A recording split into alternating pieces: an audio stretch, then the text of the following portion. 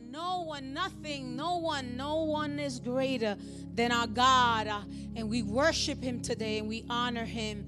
We give him the glory, the honor, and the praise. Hallelujah. Praise the living God. We are here today to worship the Lord and just bow down before his presence in hopes and in knowing, not only hoping, but knowing that God is going to minister, has already started ministering. He's already started ministering through that beautiful worship. Thank you guys. Thank you. Awesome time in the Lord. Praise the Lord. And now I know that he's gonna lead us through the word of God, and I know that he has something to tell us today. Praise the living God. And today I'm going to minister his word, thanking my pastor always for entrusting this sacred pulpit to myself, and I'm just honored and grateful. Praise the Lord. Hallelujah. We're gonna talk today about the God that's it. I couldn't find all of that. I couldn't find enough words because he could be so much. The God that loves, the God that heals, the God that protects, the God that provides, the God that hears, the God that listens, the God that's concerned, the God that understands. I could keep going all night. The God that he's everything and anything you will need him to be today. But we're going to be looking at Exodus chapter 2, verses 23 through 25, and I'll read in a minute that scripture. Last Wednesday, Pastor Enid Almansal, in her preaching and even in today's reflection, confirmed the word that God had already put in my heart, and I told her today, and I said, God just didn't confirm it. He confirmed and confirmed it. Amen. And we serve a God that hears our cry, remembers his promises, always looks at us and our situation, and is concerned and is moved towards taking action on our behalf. I want us to look at a piece of scripture that's very interesting because, and I'll explain a little bit more why I feel it's so interesting. And it's, like I said, found in Exodus 2, verses 23 to 25. And I'm going to read the message translation. I have it in NIV, I have it in Amplify, I have other translations, but I'm going to read it in the message. And it reads as follows. Many years later, the king of Egypt died. The Israelites groaned under their slavery and cried out. Their cries for relief from their hard labor ascended to God. God listened to their groanings. God remembered his covenant with Abraham and with Isaac and with Jacob. God saw what was going on with Israel. God understood. He's the God that he listens, he hears us. He's the God that remembers. He's the God that saw us and sees us. And he's the God that understands. And he's the God that takes action. That's what I want to talk about today. You see, Exodus 1 opens with how the Israelites ended up in oppression and how they ended up as slaves, as the Egyptian people used them to help them build their empire. And then at the beginning of that chapter, right, also has to do a little bit with Moses and his journey and the beginning of his story and how he was saved. But all of a sudden, he grows up between chapter 1 and chapter 2. And now he's a man in chapter 2 as we continue reading. And all of a sudden, he's a man. He does this, he does that. He kills an Egyptian. He runs away. And we find him in Midian, and he got married, had a son. And that ends verse 22. But in verse 23, pops these few verses, 23, 24, and 25. Yet, all of a sudden we'll see in chapter 3 that the story just continues with Moses. So all of a sudden, almost 40 years go by from that verse 22 to that now the verse 23, and it says during that long period, and the long period was about 40 years that had gone by. And I thought about Moses. Man, Moses continued living. He got married. He kept working, and had a child. And but did he remember his people? I don't know. It sounds like life kept going. But God. Not only did God remember, but look with me at the verses to see God in action. First, I want to tell you that God heard and listened to the people of Israel. The New Life Application Bible states, the Israelites were groaning beneath their burdens in a deep trouble because of their slavery and weeping bitterly before the Lord. And it says, he heard their cries from heaven. You see, it's one thing to hear something. Another thing is to listen to something. When you hear something, you perceive, or your ear picks up a sound or from someone or something. But while you listen, you not only hear and perceive, but your attention is drawn to that sound or that situation. It's very different. So God not only heard the sound coming up from them, but God listened to their cry.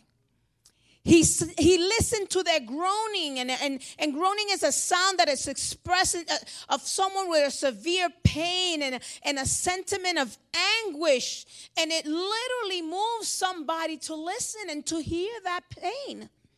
It is an expression of pain and grief all tangled up together, an internal anguish causing even physical and mental distress. And they were mentally, physically in a distress, the people of God. God listened to their cry. He heard their crying out, and they're crying out. When you look into that, it's a loud noise, usually made by a group, as an insisting sound without stopping. They cried out. And another way, some other versions express it is it's the weeping. They wept. It's the same thing, an expression of grief and sorrow, or an overpowering emotion by shedding of tears and of crying. But it says not only they weep bitterly. And bitterly has a lot to do with, right, a bitter lemon. Right? But it has to do with anger in a resentful way. They were weeping bitterly, angry. Why are we in this situation? Hallelujah. This week in a webinar I've been doing a lot of webinars. The mirror neurons were mentioned, right? And these neurons are in all of us. And we know this because when someone is experiencing or expressing something, let's say like sadness, and we kind of look at them, we all of a sudden, don't you feel like crying too? Right? Don't you feel like, it's not your issue, it's not your problem, but you feel, right? And it's empathy and all of that, but you feel like crying also. Or even in a horror movie. Let's take, for instance, you see this horror movie and all of a sudden you're creepy, and it's not your situation, but there's this mirror neurons in us that mirror what we're looking into, and we kind of take it on. Hallelujah. I thought that was pretty interesting, right? So that explains why I cry with movies, right? Hallelujah. And I'm not saying that God is human and that God mirrored them, but who knows, right? He looked at them and he felt and heard them and listened to their cry. And not only did he hear them and listen, but he was moved. That's how come I know that he was moved. Our cries unto God, right? When we cry, he's moved. He's touched. Oh, not only did he hear them and listen to them, God remembered them. And God remembered the promise that he had made. And listen to this, New Life Application says, and remembered his promise to Abraham, Isaac, and Jacob to bring the descendants back into the land of Canaan. Now, he remembered his pact, his covenant, his promise with these men of God that were their ancestors, right? Their grandparents and great-grandparents, right? And it's pretty interesting because if you read Genesis 12, 2-3, that's the first time that God speaks to, at that time, Abraham, and promises that he will bless him and will give him his nation, the nation of Israel will be numerous and great and an expanded territory. Read it on your own because we're pressing for time. So Genesis 12, 2-3, right? And then he comes to him again in a vision in Genesis 15:5. And you could read some of that. And he once again makes his covenant with Abraham. And then in chapter Genesis 17 and 22, he's specific. He gives specifics for his covenant. And now is when he changes his name from Abram to Abraham. But not only did he promise Abraham this great promise that the people will be great and a nation and they'll be bigger than the stars, a lot of stars. He told them, look at the stars. That's how big the nation is going to be. But now he also reminds his son Isaac, his son Isaac, yes, the son of Abraham, right? Like God promised his father, he reiterated to his son in Genesis 26, 3-5. He says, stay here for a while. I'm going to bless you. Your descendants are going to be great. I'm going to give you land. Your descendants are going to be numerous like the stars in the sky. The same thing. It sounds like the same promise. But it doesn't stay there. Not only did he tell Abraham, not only did he tell Isaac the son, but now he tells the grandson, Jacob, the son of Isaac. Hallelujah, glory to God. He tells him in Genesis 28, 13-12, he gives him a vision, a dream this time, a dream. And once again, he reiterates, I'm going to make your descendants great, and I'm going to give you land, and your offspring are going to be so many, and you're going to be prosperous. Hallelujah. You see, God remembered his promise not only to Abraham, but also to the next generations after Abraham. And now, although the people had grown in numbers, they were now in Egypt as slaves, being oppressed and being enslaved. And as you read that, you see that they would keep growing. The Egyptians didn't know what to do with the people of Israel. But God had promised that. You can be under a storm, you could be under a challenge, but the promises of God are still true and real and still apply to your situation. His word is real. His promises in there are ours. Not only did God listen and heard, not only did God remember, God saw. He looked on the people. It says, verse 25, looking down upon them. God not only heard and listened, but he not only remembered, but now he saw his people, and that's an amazing thing. You see, you can look, and when you look, it's that same thing as the hearing, right? You turn your eyes to a particular thing or something.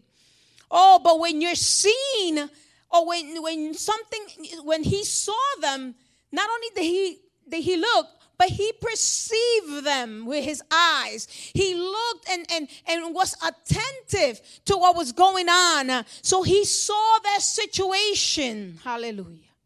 You see, he became aware. When you see something, you become aware of it. It becomes known to you. It's identified now.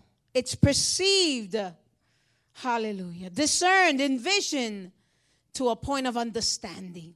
He saw their situation. He saw their difficulty. He saw their need. He saw it all. He recognized their plight. Hallelujah. So not only did he see it, but now Number 4, God understood and was concerned. You see, the Amplified Bible states it like this: God saw the Israelites and took knowledge of them and concerned himself about them, knowing all, understanding all, remembering all. The New Life Application says, he knew that the time had come for their rescue. Hallelujah. I love that. He knew, he understood their situation. He was able to hear them and listen and see them and feel and be moved. He interestingly engaged with understanding, grasping the situation the Israelites found themselves in. That's a lot of stuff. Basically, he grasped what they were going through.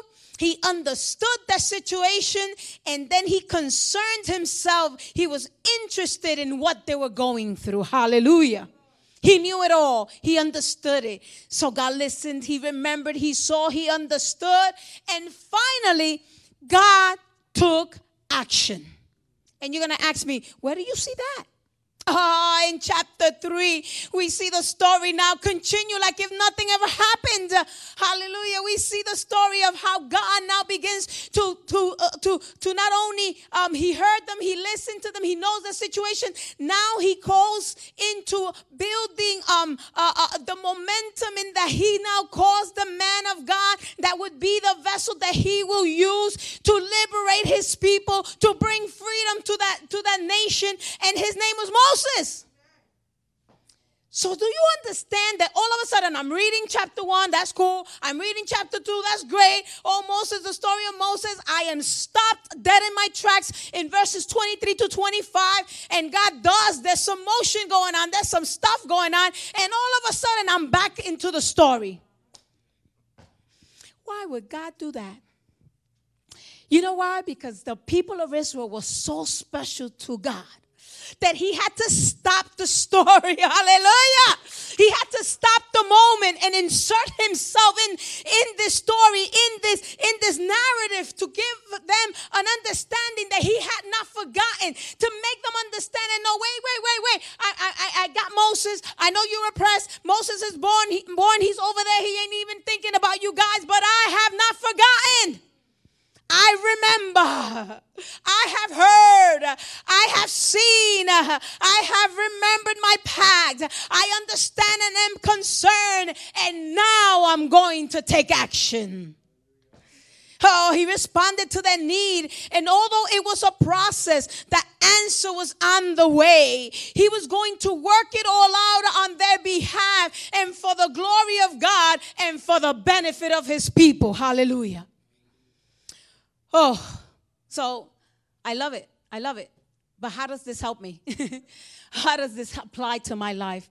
I don't want to take for granted the needs and the situations that we find ourselves in. I don't want to be sensitive to the hurts and the pains that we have been going through for months now. And this has been difficult. I don't care if somebody tells me that this has been a beautiful road, or I've learned so much. Yeah, all of that has been good and dandy, but this has been hard. This pandemic has not been easy. Oh, but I'm here to tell you that God hears and listens to your cry. He is listening to your prayers. He hears your clamor and your groaning. Hallelujah. Psalm 56:8 says, you keep track of my misery. Oh, but put my tears in your leather container, and they not recorded in your scroll.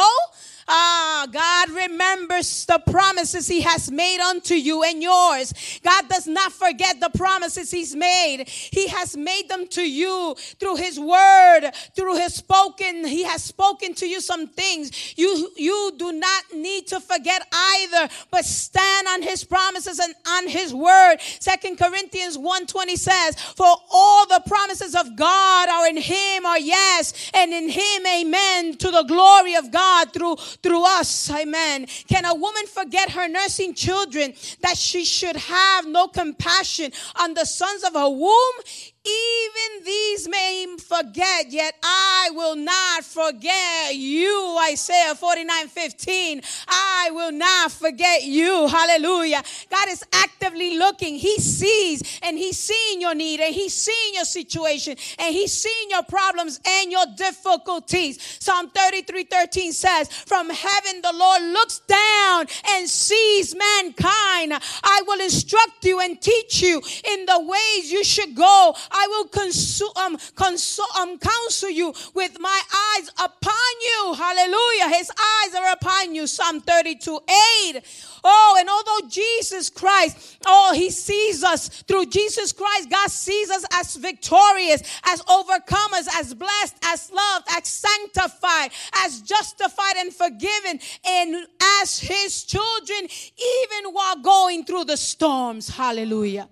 Not only this, but He is concerned and understands it all about you, all about your problems, all about your difficulties, all about where you find yourself right now, this moment. Glory to God. You are the most important thing to Him. Oh, the Word of God says, humble yourself therefore under the mighty hand of God, so that at the proper time He may exalt you, casting all your anxieties on Him, because He cares for you. 1 Peter 5:6-7. When the righteous cry out for help, the Lord hears and delivers them out of all their troubles. The Lord is near to the brokenhearted and saves the crushing spirit. Psalm 34:17-18. Oh, and He is ready to take action in your life. He is ready to do what you need Him to do. He is ready right now to do the miraculous in your life. The Word of God says, blessed be the God and Father of our Lord Jesus Christ, the Father of mercies and the God of all comfort, who comforts us in all our affliction, so that we may be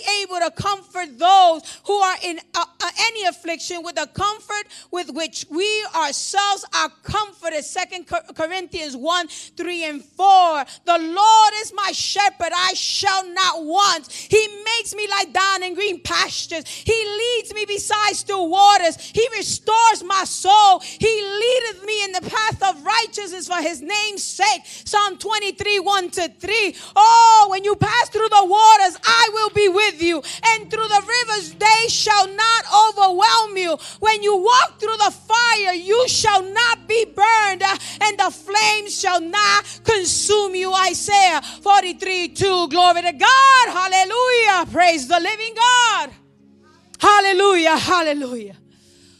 I came here today to tell you that you, right now in your home, you have a God. You serve a mighty God, and you serve a God that hears your situation. He's listening to your cries. He's listening to your prayers. You have a God that remembers you by name. He remembers you by name. It is written in the palm of His hand. He knows you individually. I am here to tell you that you serve a God, that His promises are still standing towards you. He's a God that remembers His promises towards you. Oh, I am here to tell you, that we serve the God that sees us. He sees you right now. He knows your need. He knows your hurt. He knows your situation. He knows your problem. Hallelujah. And He is concerned with you. He is concerned for you. He is the God that understands, and He is the God that is ready to take action, to move on your behalf for His glory and your benefit. You heard me? For His glory and your benefit. God bless you.